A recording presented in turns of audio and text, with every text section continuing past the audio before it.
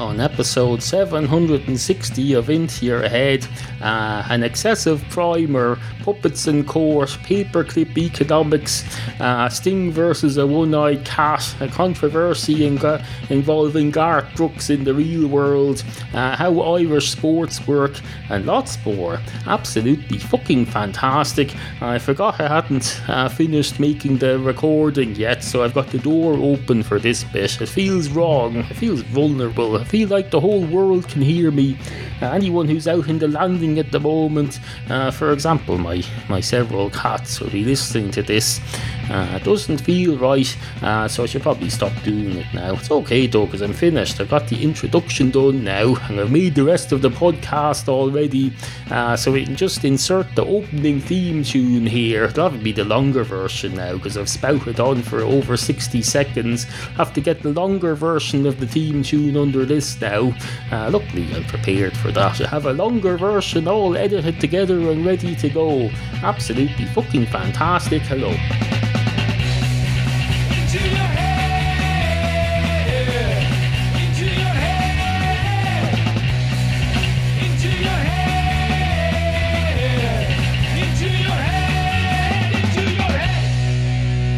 Join me at a tremendously exciting moment. It's Into Your Head, number 760. We've a lot to get on with today. Items that need to be attended to, issues that need to be addressed, topics. Oh, topics. We've got lots and lots of topics. We're positively booming to the seams with topics. We've got topics coming out of this tub. Is it a tub? I don't know. Oh, it's not a tub. It's a plastic thing. It's a plastic cup, although not a drinking cup. I don't know what it's for.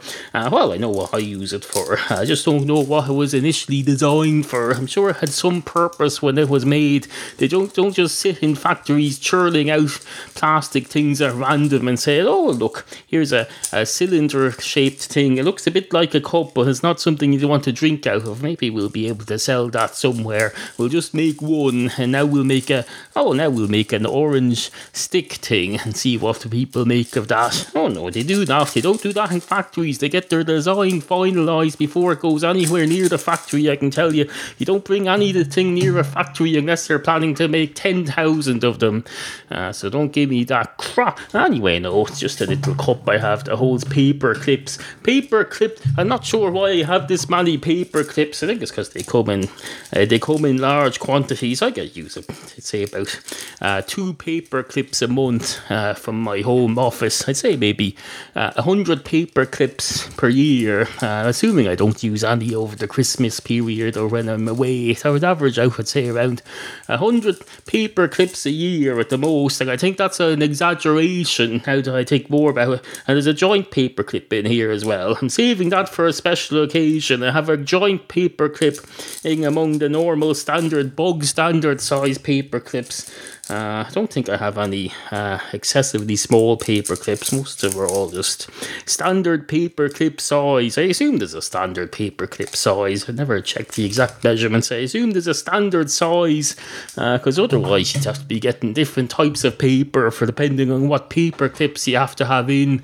And if you have 1,000 paper clips in a box and you're only using 100 a year, then you'd have to stick to the same type of paper for 10 years until you've used up all your paper clips. That to me sounds a bit much, if you don't mind me saying so. Anyway, hello and welcome to the show. Now, I know what you're thinking there. You're thinking, 3 minutes and 43 seconds and he's already called it quits on the first segment. He usually keeps it going for a few minutes. I'm as disappointed as you are, I can tell you. I usually like the sense of achievement when I get my first segment done and it fills up 6 or 7 minutes of an episode. But no, all we got out of that was just over 3.5 minutes and 40 seconds or so. That was probably me just saying the usual stuff to get going. You join me at a tremendously exciting moment. It's Into Your Head, number 760. We've a lot to get on with today. Items that need to be attended to, issues that need to be addressed, topics. Oh, topics. We've got lots and lots of topics. We're positively booming to the seams with topics. We've got topics coming out of this. I can tell you, for an unscripted show, that's sure to Christ as hell is a lot of script to be doing at the beginning of each episode. but it's just a primer. It's to get me going. Gets me going. Same way I get my brain going with the energy drink here. I have to get my imagination going by saying the exact same thing at the beginning of every episode, apparently. Apparently that's how I get my imagination going, by boring myself to death, by starting a sentence that's far too long and then trying to come up with a novel ending for it every week. Absolutely fucking ridiculous. Although, is it ridiculous? It served me well. I've been doing it for several hundred episodes now. Almost never fails me, and when it does, I just start again. Or I do a two cats walk into a bar story. There's always some way. There's always some way. Don't knock the stuff that works. If it's not broken, don't fix it. Except for a cat. We're getting 3 cats fixed next week. 2 of them are our own, and one of them is their sibling who's visiting us for a few weeks. They're all getting their penises chopped off together, whoever the vet does. I don't know the exact technical details. I assume he doesn't chop their penis off. He just disconnects things to prevent them from reproducing. Because if you don't prevent cats from reproducing, then you know what happens. They reproduce. They go, they basically do the biological equivalent of going up to a photocopier, and they press the number 6, and then they press the big huge button. It's very easy, I can tell you.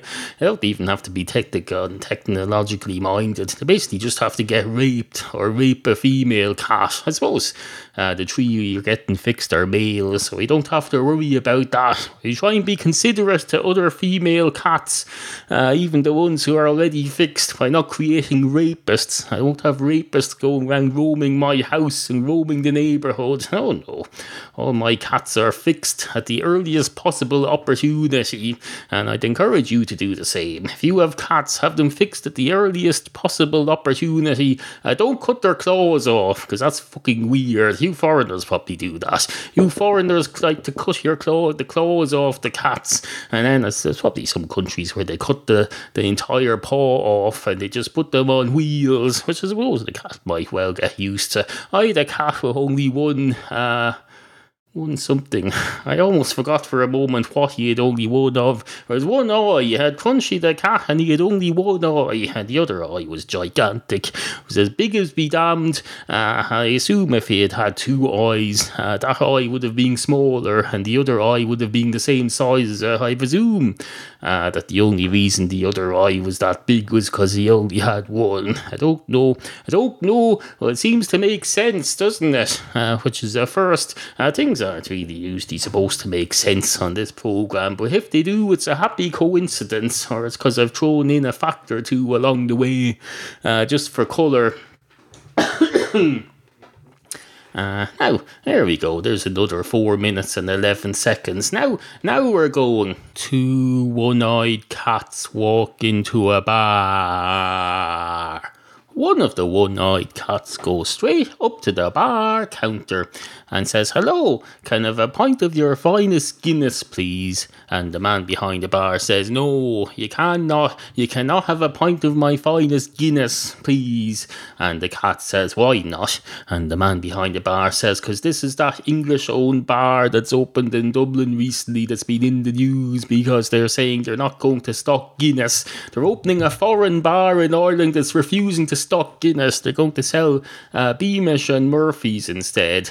And then the barman says, "Oh, now that I think about it, that might appeal to you because Murphy's tastes a bit like milk. It's like Guinness with milk in it. It's not really milk in it, but it's imaginary milk, just as like with anything. You don't put real milk into these things. You put milk flavouring. You put essence of milk into it to make it taste like milk. Although now that I think about it, that's probably not intentional. The idea that it tastes like milk is probably just a matter of personal taste. They don't make it taste like milk on purpose. Oh no, why would you make a beer taste like milk?" And the cat says, "It's not a beer, is it? It's a stout or something, or an ale or something like that. I think they never remember which, but it's not a beer." And the barman says, "It is a beer. There are several categories of drink that fall under the beer family. Lager, for example, which most people would just call beer. Lager falls into the beer family." And the cat says, says, are you sure about that? I know you're a barman, but you're a fictional barman, and your knowledge is powered solely by the podcaster who's creating you today, so it's possible that you've got your facts wrong. No offence. And the barman says, oh, none taken. Apparently I don't exist, so how could I be offended by anything you say? And the cat says, there's no need to be like that. We're all friends here. And the barman says, we are not friends. This is a customer, what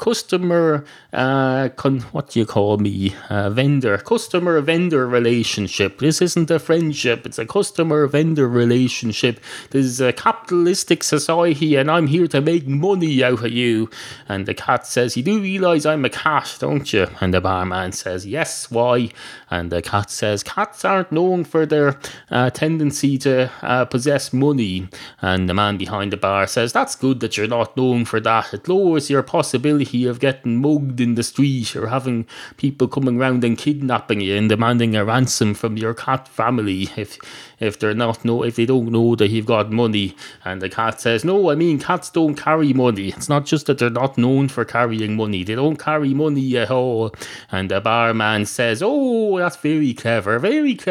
I don't believe you though. So that'll be €2.75, please. And the cat says, certainly, sir. Here you go, €2.75. And the man behind the bar says, thank you very much. And the cat says, you're welcome. It's not mine. I just took it out of your charity jar there. And the barman says, sit there for a moment while I call the police. And the cat says, dude, you do that. Get them to do Walking on the Moon. And the barman says, I certainly will. And then the police arrive and they sit down and they say, giant steps are what you take, walking on the moon. I hope my legs don't break, walking on the moon. And the man behind the bar says, oh, thank you, Sting, very much. The fellow who does this podcast, when he was a child, his family had a cat called Sting, coincidentally. It's just occurred to me for some reason. And Sting says, oh, that's great. That's absolutely fantastic. I love to know about the cat histories of my childhood fans. And the man behind the bar says, oh, I didn't say he was a fan. Back in those days, he was only about 4. He didn't listen to any music, any pop music of any sort, except what he accidentally came across on the radio. He never listened to an album of any band or musician till he was about 12, and that was all just Billy Joel and Queen. Although now that you mention that, he did have the Best of the Police on cassette tape, and he listened to that quite a bit now that I think about it, which would explain why he was able to do a passable performance on his harmonica of you, an impression of you performing one of your hits, Walking on the Moon, here today in this fictional story. And Sting says, oh, you call that passable, do you? And the barman says, I do indeed, because I know where my bread is buttered. I only exist because of his imagination, so I'm on his side. And Sting says, does that mean I'm only here because of his imagination too? And the barman says, no, you've got a presence in the real outside world because you're based on a real musician called Sting. And Sting says, oh, that's okay then, that's okay. Something Fields of Gold. Would you like to hear one of my solo hits? And the man behind the bar says, absolutely fucking not. Next you'll have Phil Collins in. No, just because you're in a band doesn't mean you can have solo hits, even though you probably have. But no, stop with the solo crap. You're in a band for a reason. And Sting says, fair enough. And the great night is had by all. I know what you're thinking there. You're thinking Christ. You're thinking Holy Mother of Christ. You're thinking Jesus, Holy Mother of Christ on a popsicle stick, which, if you don't mind me saying so, is a bit strong. This is Ireland. We don't talk like that over here. We have a bit of respect. Keep your thoughts to yourself and don't be transmitting them to me. Keep them in the depths of your your frontal cortex. Is that the right phrase? I don't know. I don't know the bits of the brain. I'm not a brain geography expert. No, I couldn't find my way. If you injected me into your brain in one of those miniature spaceships that's in one of the movies or one of the cartoons somewhere, I think it's Family Guy, there's a miniature spaceship that goes inside someone and Stewie's piloting it. Well, if I were to drive one of those into your brain, well, for one thing, I wouldn't be able to pilot it. I can't even drive a car. But no, although that occurs to me, I have very, very short-sightedness. If I were to drive around in your brain, I wouldn't need to see anywhere that was more than 3 or 4 inches in front of me. So with that being I had perfect vision for the purpose of driving around inside your brain, there's a question for you. Here's a question and a half, or maybe just one question, but it's worth a question and a half. Although you say that, a question and a half is pretty worthless. It just means a question followed by an incomplete question. An incomplete question isn't going to get you anywhere unless the question starts with, please complete the following statement, and the statement is a question. Well, no, even if someone answers that correctly, all they've done is complete the question. It's still unanswered. Isn't there a song by Garrett Brooks or someone about some unanswered prayer? That's what it is. Something unanswered prayers. Garrett Brooks is all over the news here today.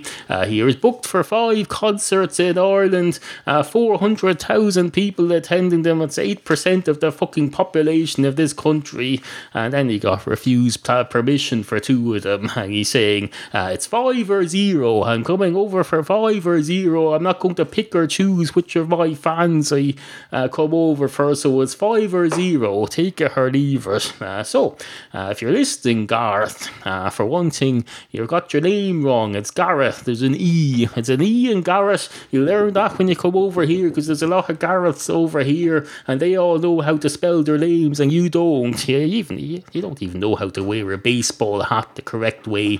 You put the peak to the front. It's there to keep the rain off your face and the sun off your eyes. The visor isn't there to cover the bad top of your frigging spine, for Christ's sake. Wear your baseball caps correctly. And stop calling them baseball caps unless you're playing baseball. Although now you mention it, maybe you all are. Maybe you all play baseball over there. I wouldn't know anything about that. I don't know anything about baseball. I do know the phrase touch base. I presume that's from baseball. Is there something where you run over and you have to touch the base thing? Is there some kind of a wicket like you have in cricket and you touch it with your bat or whatever you do? Is there a bat in baseball? I can never remember. I think there is. American football is the one without the bats, and you use your leg as the bat, or do you use your hands? No, you pick up the ball and you run with it. That's another phrase they use in business. Pick up the ball and run with it. That's what they say. You're great for coming up with phrases from your sports for business, you foreigners.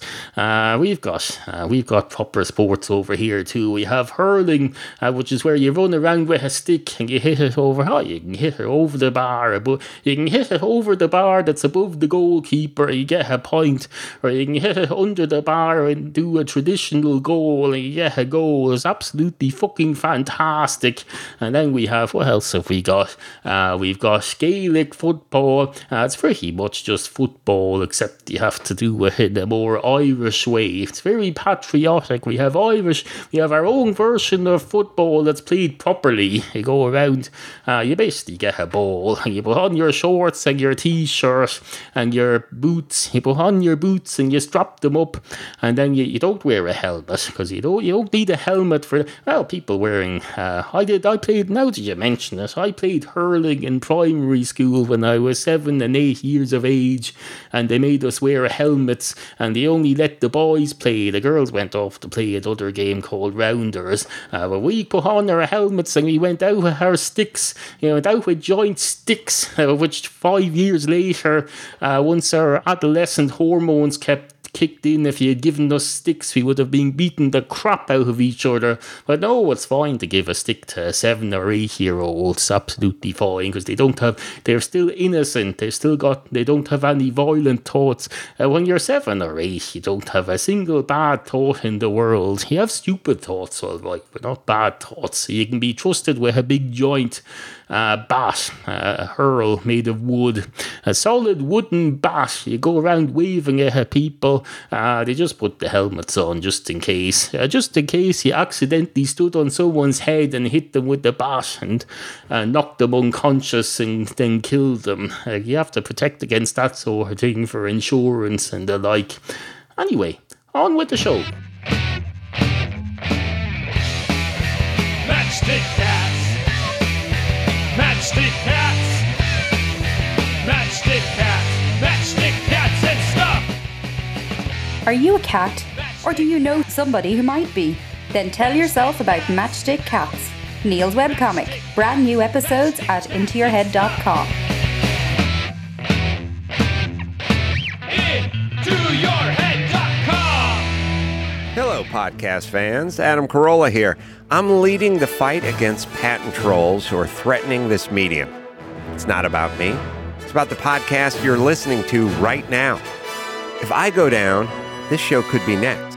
No, it won't, but one of the bigger commercial podcasts that you enjoy may well be. So, visit fundanything.com/patent troll for more information on how you can keep podcasting alive. Into your head. Coming up next, we'll have a medical phone-in with Dr. Drew Pinsky.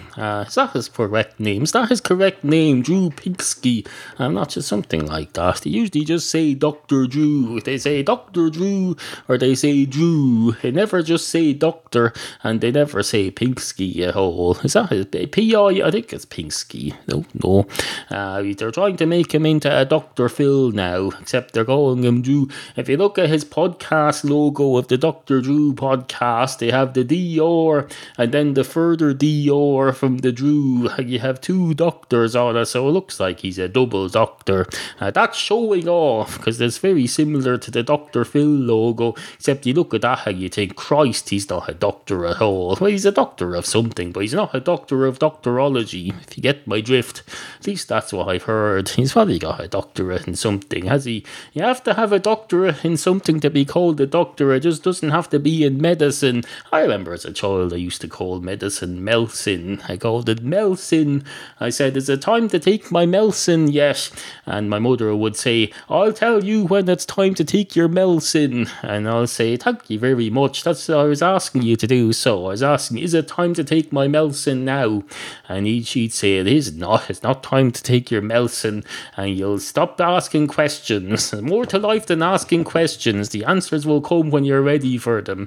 And I'd say, that's fine, thank you very much. Excuse me for wanting to step up to the plate and take control of my own medical